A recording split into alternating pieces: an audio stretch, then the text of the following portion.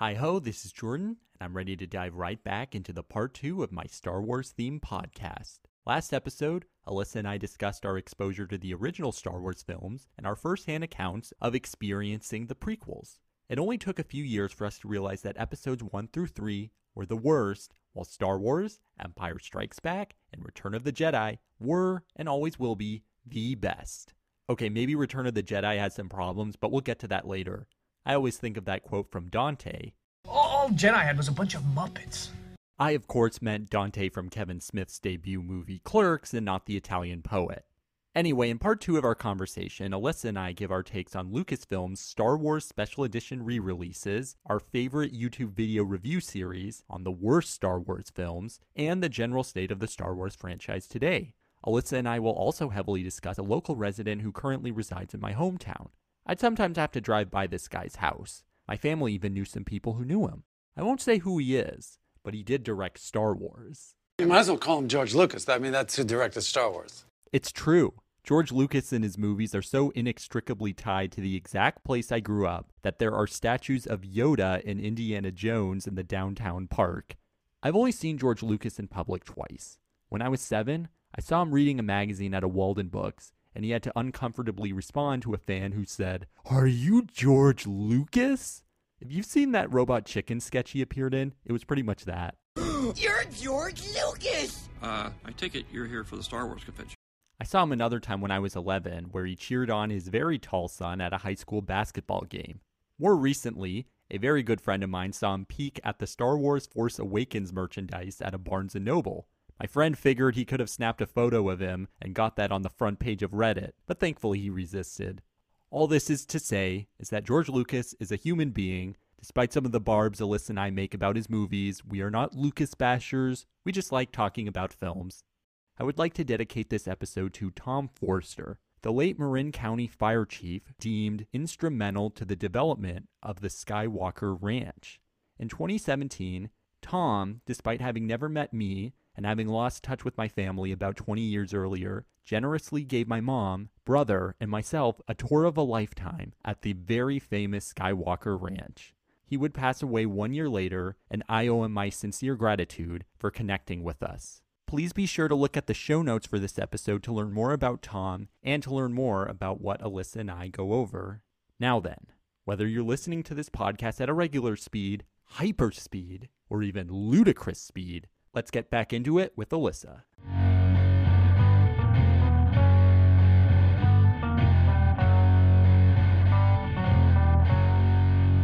So we've gone from the stage of we are the easily distracted, easily won over, idealistic, naive kids who buy into the prequels in their marketing. We go from that into, hey, weren't the original films better? To, hey, everyone who criticized the prequels, they were totally right. To this next step, which is, we realize, like, hey, you know what's going to save us is this guy who's made it his own personal project to despecialize the Star Wars films. And we're going to explain what that is in just a moment. And the fact that the internet, for all its awfulness, actually brings some pretty creative, hilarious critiques. If you wouldn't mind, I just want to explain what the despecialization, what that even means. Yes, of course. A person in the year 2020, and it's going to remain the way probably for the rest of our lifetimes, cannot view the original Star Wars trilogy movies in their original form as they appeared when they were released into theaters. You can't see it that way. You can only view Lucas's many versions, which have added CG, inserted previously deleted scenes, different sound and music mixes, and like color grading and other types of modifications. Basically, he just smeared shit like all over the screen and was like, yep, that's it. That's all you're getting. In the mid-90s, with the VHS releases of the original films, they actually warned you, like, hey, this is the last time you're going to get to see the films this way. Because by 1997, when the Star Wars 20-year anniversary happened, they re-released the films into theaters, and each film had these types of modifications in it. Among the worst changes are Han no longer shoots first. It's now Greedo, the bounty hunter who threatened him, shoots first, and then Han shoots the exact back next frame. And his digitalized head moves like a fraction of an inch to the to the left. And I totally forgot last year when the movies were released to Disney Plus, Greedo just says McClunky as he fires that shot. He does. Yes. McClunky.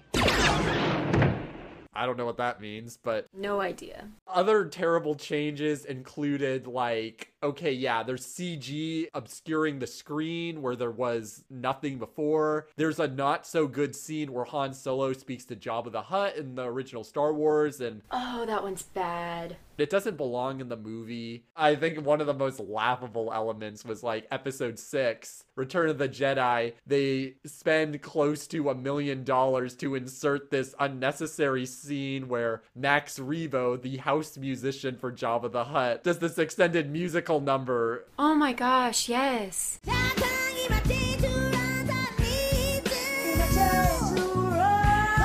It's so bad. But actually, I think the first one that I really noticed as a kid was we had the VHS copies originally, Yeah. so I didn't see any of the. They're called these special editions, right? If they've Right, been yeah, no, so that's edited. what all this is called. The special editions, they're first released into theaters, then on VHS. They made more changes in 2004 when they were finally released onto DVD. And then Right. 2011, they add even more with the Blu-ray releases. And like this time, the Ewoks blink and Darth Vader does another no as he throws Emperor Palpatine down the shaft. Oh, good. They needed that.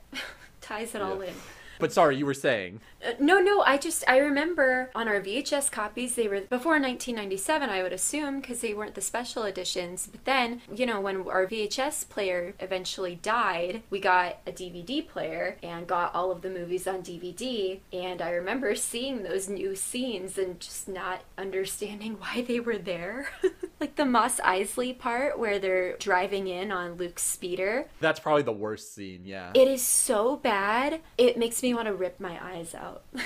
Or at least skip past it. It's just so unneeded. Yeah, and I think this is the real injustice, is that George Lucas, in the late 80s, he was one of many famed filmmakers who goes to Congress to testify. His exact words are something of, those who alter or destroy works of art for profit are barbarians. These filmmakers were basically going after people like Ted Turner, who were taking film classics they owned, like Casablanca, and putting them into color, and it was so bad. And they were just scared, like, these films that mean so much to people, that affect entire generations, that are artistic works of culture, we need to make sure there's a method to preserve them for history, for research, for entertainment. People can always access them. And I can forgive George Lucas for everything he did wrong with the prequels, even the things that don't really quite add up in the original movies, because you know what? He was a hardworking filmmaker. He did things I'll never accomplish. So I don't want to be yet another armchair critic. I do resent, though, that he made sure that despite all his words about we can't be destroying or altering works of art, he makes it so you can't see the original Star Wars films as they were originally seen. And the worst part is when Star Wars, and I guess eventually The Empire Strikes Back, were selected for preservation from the National Film Registry, which is something that George Lucas's testimony ensued the creation of, an arm in the Library of Congress to preserve films. They come to him, it's like, hey, we need an original print of Star Wars. Lucasfilm's reaction is, you can take the special edition or fuck off.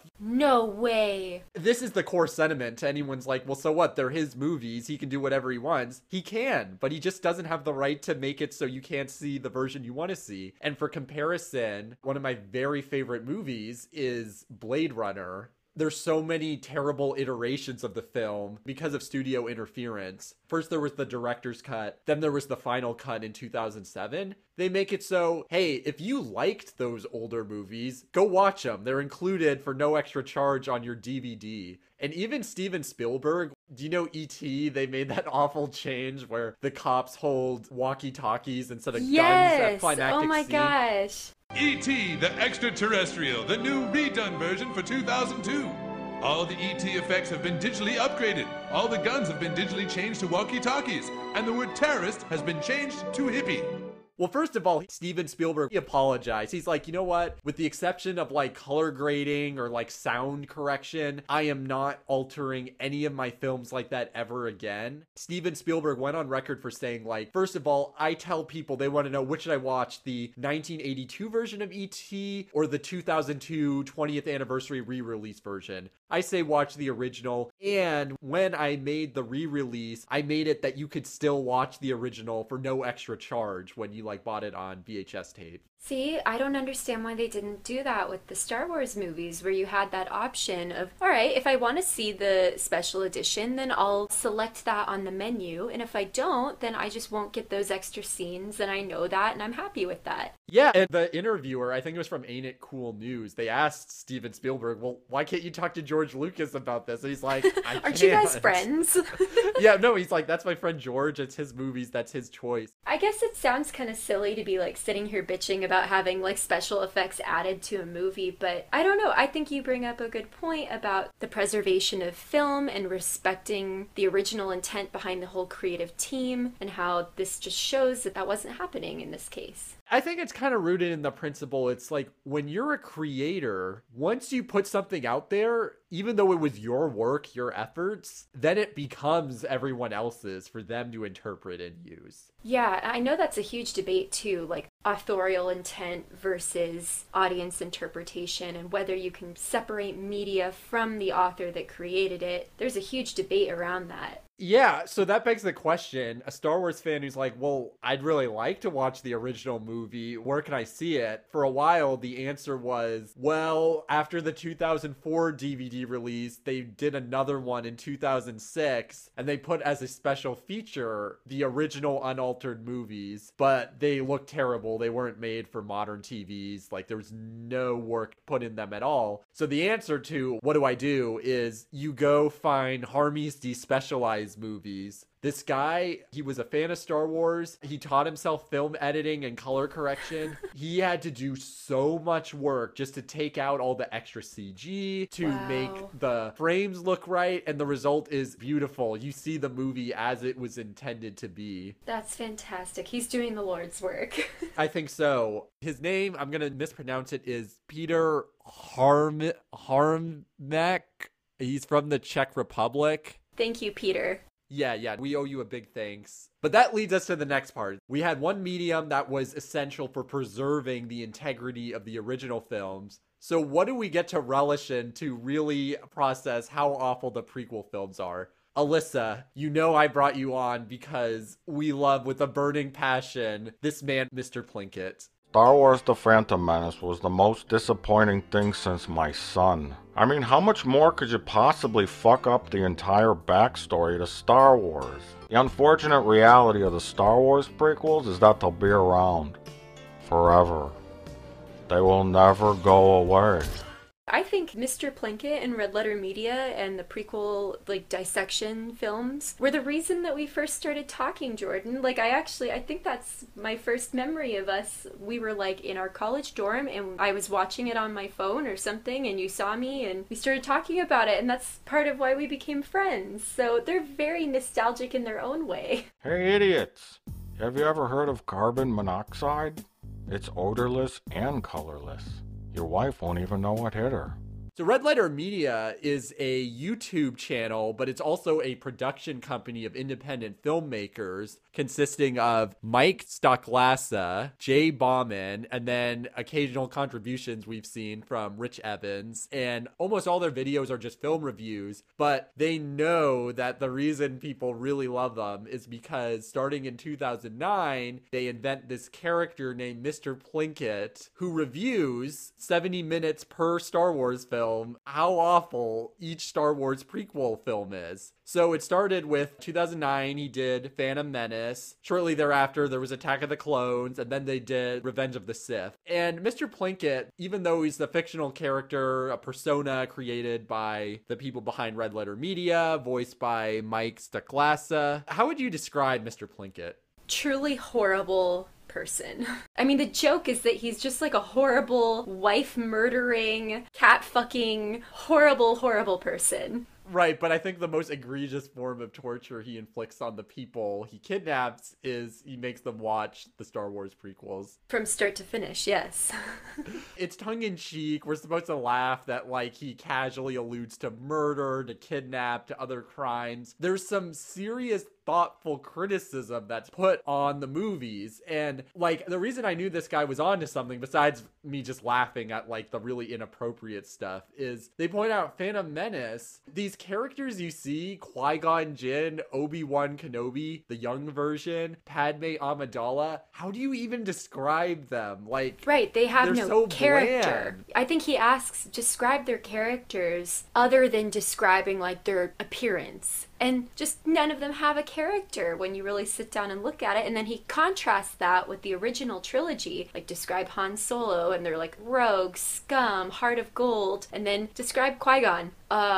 Well, he's serious? Like, that's it. One thing he brought up where it's like, oh my god, I knew this to be true the entire time and I never voiced this until now. What do you know about Darth Maul? What is his point in the movies? Because when I was a kid, when I was 6, I was like, there is no cooler villain than Darth Maul. Oh yeah, he's got a lightsaber with 2 sides to Yeah, it. who cares about this Darth Vader guy with the breathing problems? You got Darth Maul, who's red, he's the devil, he's got the 2-sided lightsaber, and he means violence to anyone who crosses him. He's got little horns on his head. He can do flips. Yeah, I know. How can you go wrong? But all you know about him is there's one scene where it's like, I'm gonna bring in my apprentice, Darth Maul. That's what Darth Sidious says. Uh-huh. Well, and then he dies, and that's the end.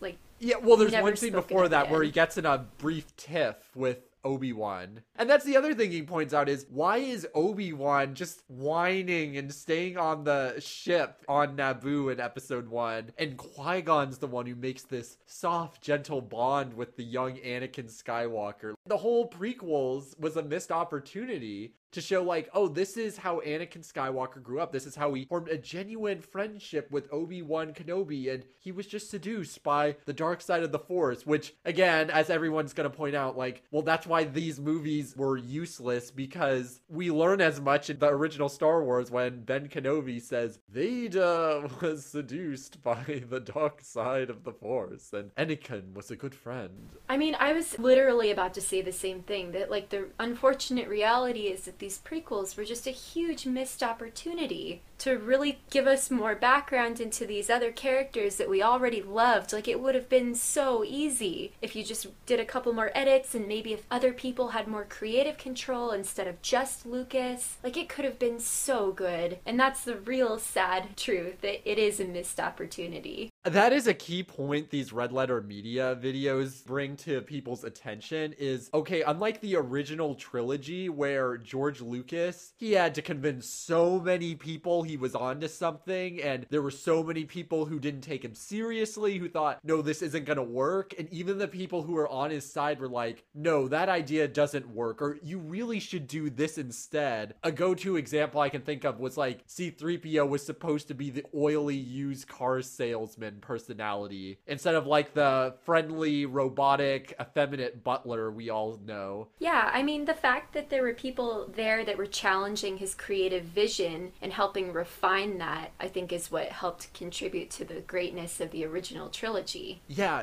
no, and with the prequel trilogy, Lucas, he has all the money in the world, he's in full control, doing this as an independent, non-union operation. By that point, he just has yes people around him, where they laugh too loudly at his jokes, they're all letting him talk about how Jar Jar and the Gungans are like the key to the movie, and there's that one scene they bring up from the making of where Lucas is puzzled because he's in a screening of a rough cut of episode 1, and they've realized that the climax, the big battle towards the end, makes absolutely no sense because you have 4 different things going on of different tones. Yeah, it's a jumbled mess. Yeah, you have a silly kid's adventure contrasted with the actual war, contrasted with the boring political mission, contrasted with the actual emotional lightsaber battle. Yeah, there's 4 different plot lines going at once, and it's just a mess. There's so many tonal beats, and they're all shoved together. But yeah, as you were saying, they were watching the rough cut, and it wasn't going Lucas well. seems to realize this. He's like, oh my god, I made a mistake. And like, okay, so first of all, it's the result of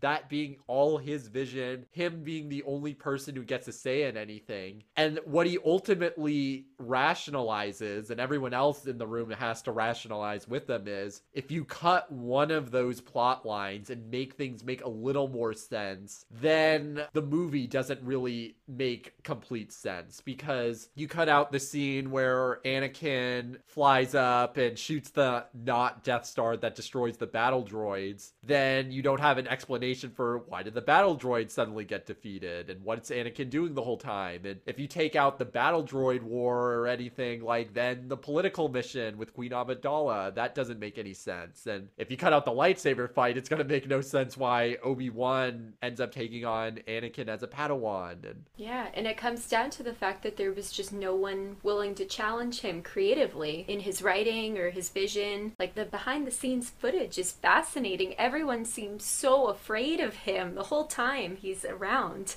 You can really see this in the behind the scenes videos. People look scared around George.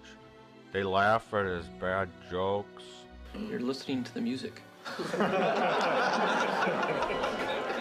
When he comes into a room, there's like silence and fear and terror. Every so often you'll catch some looks of confusion and mistrust. You gotta wonder what some of these people were thinking.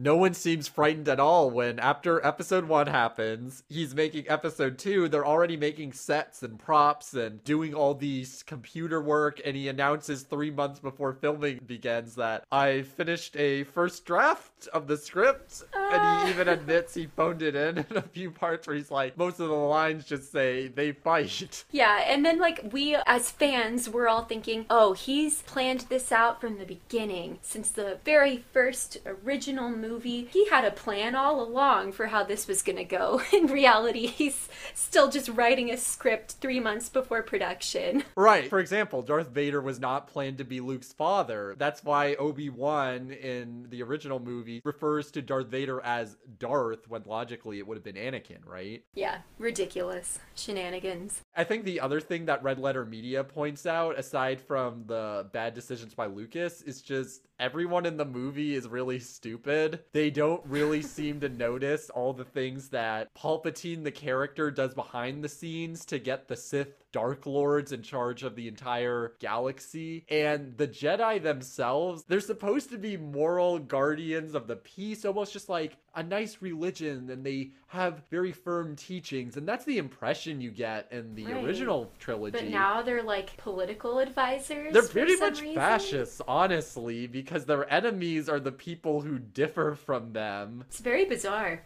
They enslave the clone army to work for them. It just doesn't seem like something a real Jedi would do, you know? Yeah, and never mind that they're also weird looking and boring, and you finally wonder, it's like, oh, the original trilogy didn't have enough lightsaber battles. Episode 2, Yeah. here are all the fucking lightsaber battles in the world. Do you see how much this sucks? And I remember as a kid watching them and thinking, wait, so was Luke actually a bad Jedi because he, like, loved people? Right, because Jedis aren't supposed to love. Which was such a weird decision. Yeah, that they're supposed to be celibate. So odd. Oh, gosh. Well, and that's the other thing they screw up, is that Anakin Skywalker, they have to make it so that he's a character we're invested in. We see how he turned to the dark side. And the whole time we see, no, he's emotional, overly impulsive, he whines, he murders sand people, but... Yeah, wasn't I supposed to like this character first?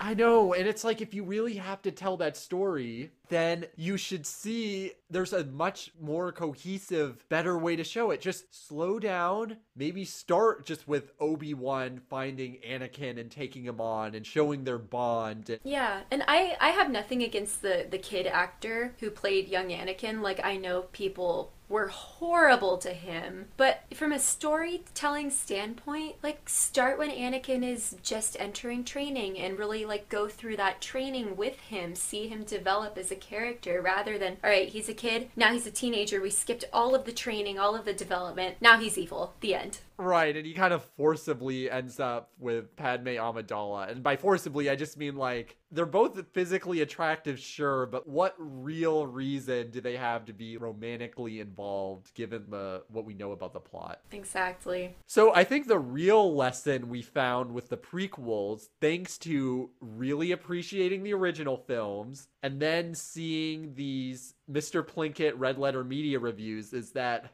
prequels are really bad. They dredge up details we don't need to know about characters. There's just more fun in, like, things that are more open to interpretation, where you can use your imagination for what happened instead of being told what happened. But, you know, even 10-year-old me, I didn't necessarily think of this as a bad thing then. I do now, but it's that, you know, okay, these characters who aren't in the original trilogy, they have to die or else it would make no sense. That's a good point. How do you become attached to a character that you know is gonna die? Right, and Anakin obviously has to do X thing or else it wouldn't make sense, or else he doesn't become Darth Vader. And I mean, I've seen it described as it's the opposite of suspense. So... yeah.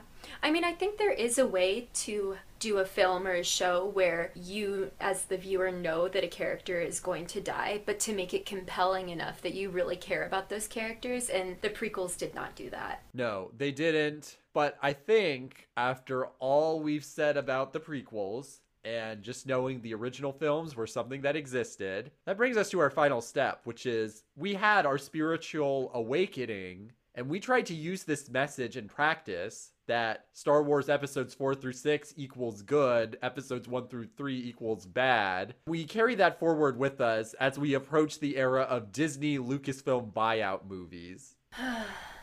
Just exhausted.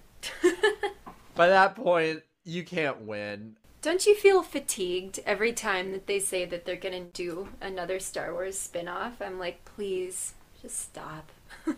It makes me really question how much of a Star Wars fan I really was to begin with. I love films. I love watching old movies. I've seen every one of the AFI's top 100 American movies. And Star Wars, which they ranked on their 2007 list, number 13, that I recognize as it literally is one of the greatest films ever made, because they took the boring sci-fi genre and they mixed it in with Eastern mysticism, American Westerns, philosophy, and that's how you get one of the greatest pieces of art ever made by a single filmmaker. And how do you follow that up? With one of the greatest sequels ever made, The Empire Strikes Back. And then Return of the Jedi, it's like, I have problems with, but it's still Return of the Jedi. I can live with it. I still love that movie. I mean, I know that there's, you know, like the Ewoks that are kind of pandery to kids and stuff, but that one's so nostalgic to me that, like, it can't really touch it, I guess. Yeah, it gets a pass. So It gets a pass. We'll say a pass. What did you like better, Jedi or The Empire Strikes Back? Empire. Blasphemy.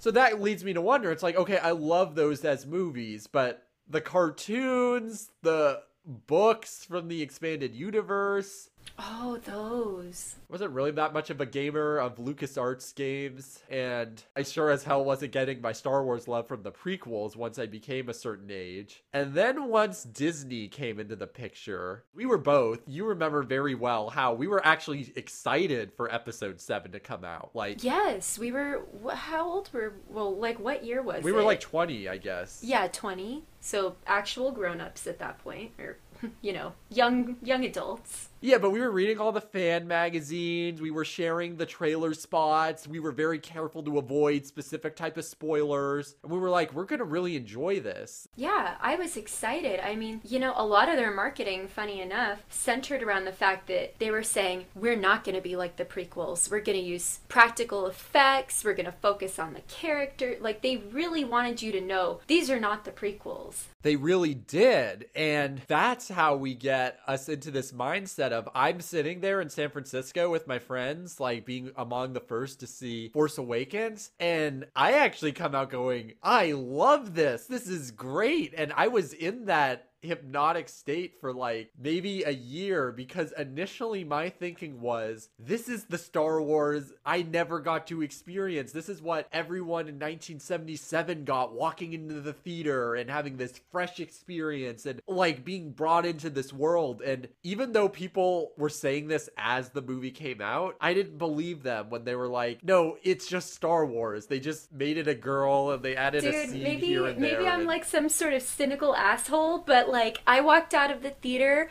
disappointed, and I was so sad and upset with myself for being disappointed. I'm like, what's wrong with me? Everyone else liked this, and here I am thinking, oh my gosh, it was just kind of a repeat of movies that I already liked. I'm not so into it. I didn't really like the characters very much. They didn't have that same, I don't know, it didn't do it for me. No, and it shouldn't have. And I mean, I should have had the same reaction. I mean, I think, everyone is entitled to their own opinion and their own reactions. Like, I know we're talking about whether or not we're true Star Wars fans or not, but one of my really good friends, hello Ryan, he has watched every piece of Star Wars media, loves every single one. We've had like hour-long debates where he has like said which one is the best in his opinion and ranked them all. Like, he loves every single one of them. God bless him. That's all I can say. I know, we have very different opinions, but we respect each other's opinions at the end of the day. But yeah, I felt really disappointed when I saw the new one, Force Awakens. Well, what really made me think, you know what? I think my love of Star Wars really only goes back to the original films for their filmmaking merits. Came when first I see in 2016 Rogue One, and I didn't even plan on seeing that movie because I kind of knew it was going to be what it was. But what happened was my brother, who, like, I'm sure you've met people who are like, no, I've never been a Star Wars fan, but they could at least go, oh yeah, I know that quote, or of course I know those characters. I swear you could give my brother probably the most basic quiz of this stuff and he'd be like, yeah, never heard of it and I really don't want to. Okay, fair enough. To each his own. But the reason I bring him up is because he did something very nice for me. It was the night before my graduation ceremony. I was staying with him, whereas most people on like the night before they graduate, they're gonna get drunk or they're gonna do something like excessive, especially like living in a city like San Francisco. Go get lost in Golden Gate Park. Yeah, jeez. My brother knew that wasn't my scene, and he's like, hey, you like Star Wars. As a surprise, he got me tickets for the opening night to go see Rogue One with his friends. So we go and see that. We had a good time, like actually going to the movie theater and everything. We see the movie. And I knew this movie that I had previously had no intention of seeing was not supposed to be a Star Wars sequel, but a story that took place in the Star Wars universe. I didn't realize, though, that Disney was so risk-averse that it's not just a Star Wars science fiction story. It has to be a story that is really just a prequel. It's about how did the Death Star get its one weakness, the thermal exhaust port, and who were the rebels who provided information to the characters we see in the original trilogy. It's vital information. Yeah, that kind of bothered me because it's like, okay, it's prequel information we didn't need to know. It shows they're just trying to dredge up familiar stuff. But then I just found the movie so long, boring. I hated that the characters just effortlessly beat up people and kill them. And that's a fact that was later commented in a Mr. Plinkett video a week after I saw the movie. And I just wasn't satisfied. And of course, I appreciated the thought my brother put into this. And the funny thing is, we both kind of fell asleep at different points in the movie. We come out of the theater not liking it. But my brother, upon seeing my reaction, went like, oh, see, I thought this was just like par for course for a Star Wars film. Like, I thought I just was like too much of a hipster to like this or something.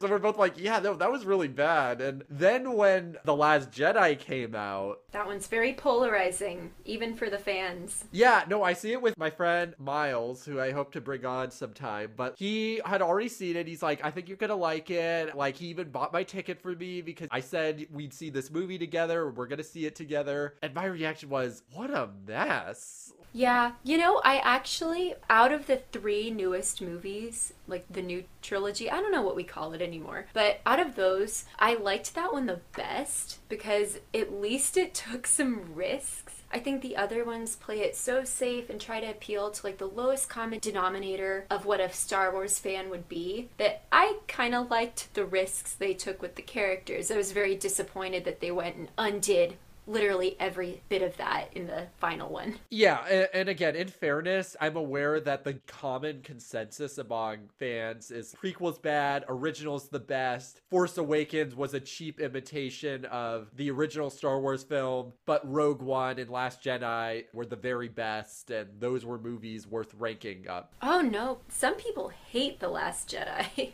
So, right, and to be clear, I'm not internet troll level of hate. Oh, yeah. That's ridiculous. I just thought, like, yeah, I'm not really into the characters. I see the familiar staples of, like, fan service. I thought the plot was just, like, all over the place. I wasn't really enjoying it. I liked the fact that Rey was, like, a nobody, because I think that really would have helped the franchise in that anyone can have power and come from nowhere and be a powerful Jedi. Like, that's really cool and opens up the story to other characters, that kind of thing, but then they went and undid all of that, so kind of pointless. Yeah, well, I will never touch Rise of Skywalker with a 10-foot pole. Wait, did you not see it? Nope, I never even saw it, and I had no incentive to. Oh my gosh, you never saw it? Don't you want closure?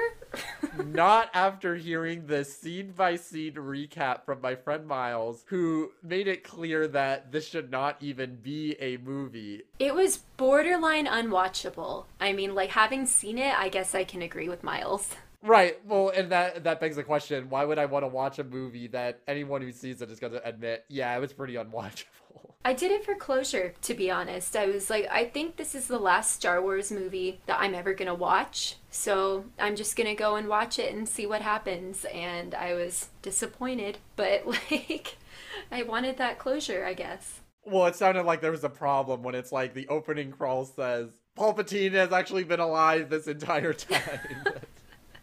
And they're like, yeah, that was the plan all along. It's like, no, it really was not. I mean, when you look at what was going on behind the scenes with the different writers and directors and all of that mess, there's no way that there was a coherent plan for this trilogy. And it totally shows. Right, and so this is something that's brought up when Mr. Plinkett, Red Letter Media, finally reviewed The Force Awakens. These movies are made by committee. Yeah. And what it led to is fans actually defending the prequels. One, the reason Red Letter Media suggests is just so that we can justify the use of prequel merchandise in today's age. But I think what's really going on is that people preferred that level of bad versus Disney being Mr. Play It Safe. And when they're not rehashing old plots, is just making unwatchable movies. I think people, especially people our age, have been pandered to long enough to realize when we're being pandered to, and it doesn't sit well, and it doesn't cause us to be loyal to that merchandise or that brand in the same way that it used to. Like, I think the metamorphosis from us being kids to now, it's been that realization of I was being pandered to as a child. I'm now projecting that. I want media that's new and different and takes risks and isn't there just to make me like it. George Lucas had said when he's first making public comments about Episode 7 in 2016, he pointed out that this is a problem in how movies are made now. Making movies, it's just gambling. You're telling a young, hungry director, here's a bunch of chips, go to these tables and come back with more than what we gave you. But he's saying now, these studios, if we're using this gambling metaphor, they're giving chips to the director gambler and they're being like, okay, here are the chips, but only go to those tables and only bet on red and this type of number because we have the data that says that does really well at our demographic test market. Yeah, like, I think there was a really good example of that with the Han Solo movie, where they had directors that were going to pursue the movie in their own creative vision, have a lot of humor in it, make it different than the other Star Wars movies, and then all of a sudden, I think it's Kathleen Kennedy, or it was, Yeah, no, it was Kathleen Kennedy. Yeah, she's like, hold on. What are you guys doing? This isn't Star Wars. This is something different. We don't want that. Our fans won't like things that are different. we gotta rein this back in. Yeah, and Lawrence Kasdan, the screenwriter of that film, who was also the screenwriter of Empire Strikes Back, Phil Lord and Chris Miller, the original directors of Solo, they didn't really like that he's on the set playing ghost director and getting pissy with them because they decided to do extra takes or kind of improvise with his dialogue. Well, and I mean, how frustrating would that be to be a creative director or writer and then have some guy in a suit following you around saying, oh, well, you know, the company won't like that. We have to change that. That would be really frustrating. Right, and that's why they bring in Ron Howard, so... Mm-hmm. The main thing that the Plinkett videos brought up, it's also a viewpoint I defend, is the only thing good I can really say about the prequels, it's not what the clickbait article said about the world. Yeah, well, you remember. Okay, so actually, yes. I'll give some context. Is in the Episode 7 Force Awakens Red Letter Media review, they really shit on these people on the internet who made these clickbait articles about 7 reasons they're not so bad. Yeah, this is why the Star Wars prequels weren't as bad as you think, or they were actually better than you remember. And there's no actual logic or substance to these lists. They're just saying, like, look how cool this scene looks, or the there are all these lightsaber is lightsabers. Cool. Yeah. But his point is, it's like, okay, aside from John Williams' brilliant musical scores, I think the other good things you can point out is like, okay, Emperor Palpatine, slightly interesting character because he has emotion, he has a goal, he has a drive, and it's carried throughout 3 films. Good on that. And then also, Ewan McGregor is a really good actor. And even though Obi-Wan isn't the best written character in the prequels, his acting is still enough to make you want to go along with it. He does what he can with what he has.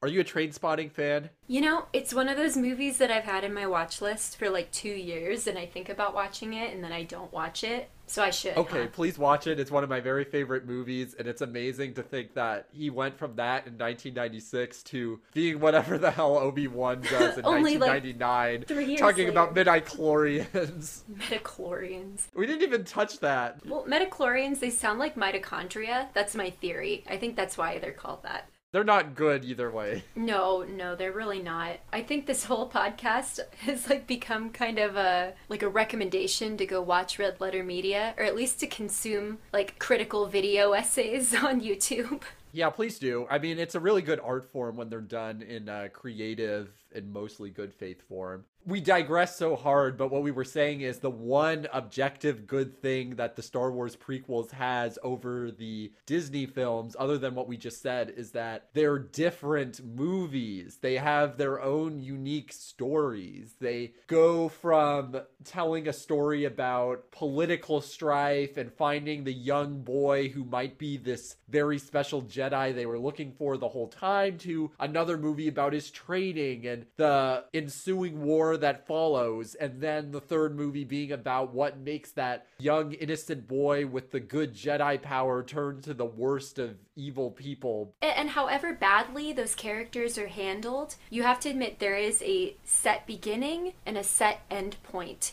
to that arc. In the new movies, there's really no character arc. It's just like we get going and then we stop, and then we get going and we stop. And like you don't see like an actual change in any of the characters that makes sense when you look back at what else has happened to them. Yeah, and I think it's a problem that they didn't have a single person who was controlling the narrative flow of those sequel movies, because it's one thing if they want a different director and writer on them, because the original Star Wars movies did. George Lucas only wrote and directed the first one. Just someone there for consistency, to go through the script and be like, all right, well, that doesn't make sense because that happened in the last movie, and that like directly contradicts what's happening now. Right, and it goes from like, okay, we're gonna make this first one, the episode 7, Star Wars again. The second one, Rian Johnson, it's gonna use little of what we've set up in episode 7. Then they decide, okay, episode 9, we don't like this Jurassic World director anymore, he's gone, let's just get J.J. Abrams again, and we're gonna undo even more stuff. It's like, how frustrating was it for a person who's seen all 3 of those movies to go, okay, the bad guy Jedi, move over Darth Vader, move over Emperor Palpatine. It's Snoke. Just forget now. Snoke. Well, not even that. I mean, you said you didn't watch the third one, so maybe you don't know. No, I do know. It's that he wasn't even real, right? Yeah, he's just some, like, puppet that Palpatine was using, but that wasn't foreshadowed in the other two, so why should I, as a viewer, even care? And before you know that, in episode 8, they decide, hey, remember how he was the big villain? He's the person who's driving people evil?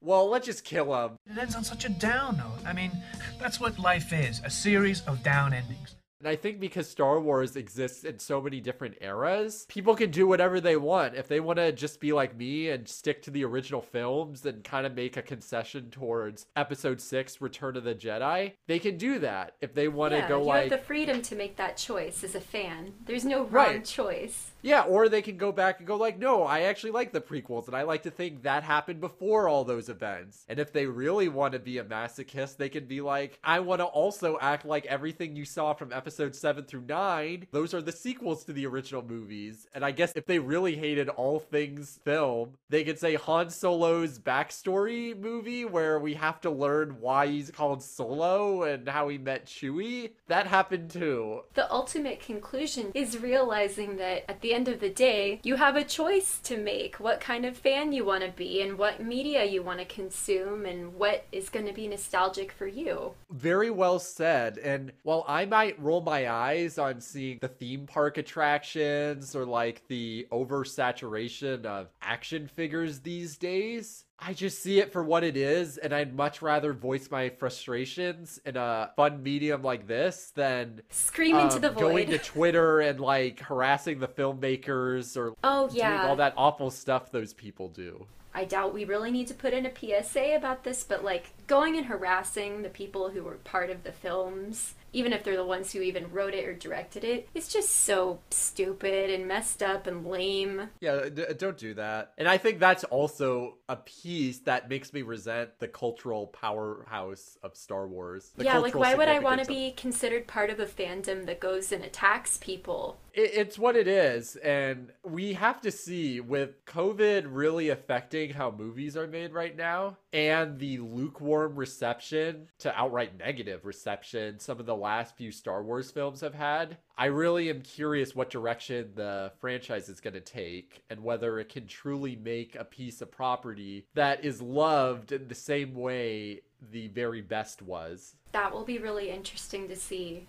And then I wanted to ask you, because you brought it up a little while ago. Sure. So, do you consider yourself a Star Wars fan? That is a good question. It's something I danced around earlier. I'd say yes, because so long as every May 4th, I have to text someone like you, May the 4th be with you. The fact that I'm friends with someone like you or my friend Miles, because we both love those moments of the rebels destroying the Death Star, Han Solo's one-liners, R2-D2 and C-3PO, and we'll laugh if we see a t-shirt that's related to the Star Wars universe. Or I used to have this poster my brother got for me, which is Chewbacca on a beach wearing sunglasses and carrying a surfboard. Mm-hmm. And it's just like crass marketing, but I'm like, that's funny.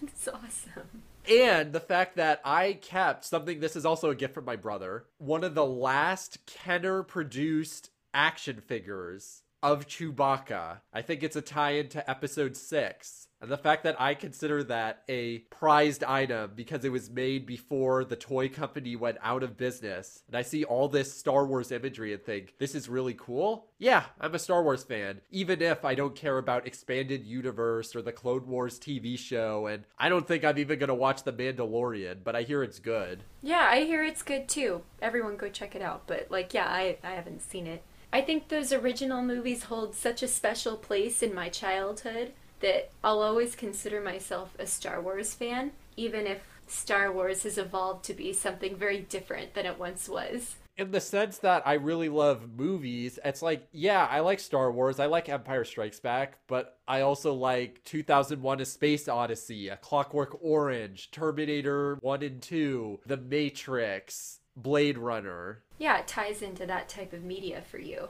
And I think it's funny that, like, Disney's whole thing is when you consume a piece of media as a child and it becomes something special and nostalgic to you, you will be a fan your whole life, and therefore you will consume that media going forward and the merchandise related to it. The fact that they have now done that and botched it so badly for any new children and fans, it's kind of ironic. I think Disney, they need to go back to their roots, to be honest. Making original, engaging content for children would be a nice return to form. Right, and so this is the big thing you learned growing up in the era of the Star Wars prequels is we once knew a time when things ended, but now we don't. Boom.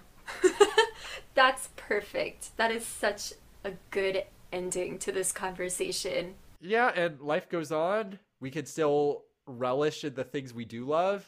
And I don't know, at this point, all I gotta say to people is, may the Schwartz be with you. I hate it when I get my Schwartz twisted. Thank you so much to Alyssa for being an awesome co-host. She will be back. We've already plotted our next few episodes together, so can't wait for that. I also wanted to give a shout out to my other college Star Wars friends, Skylar, Franny, John, Peter, Jarek, Drew, Shelby, and I owe a big thanks to my friend Blake, who was the person who introduced me to the Mr. Plinkett videos in the first place, my freshman year. Also, shout out to my longtime friend Miles, who watched Rise of Skywalker for me, so I wouldn't have to. I'm going to take a break for the Thanksgiving holiday, and I'll be back before the end of the year. You can also leave a message on my Anchor profile, which I'm going to leave in the show notes. Anyway, happy Turkey Day.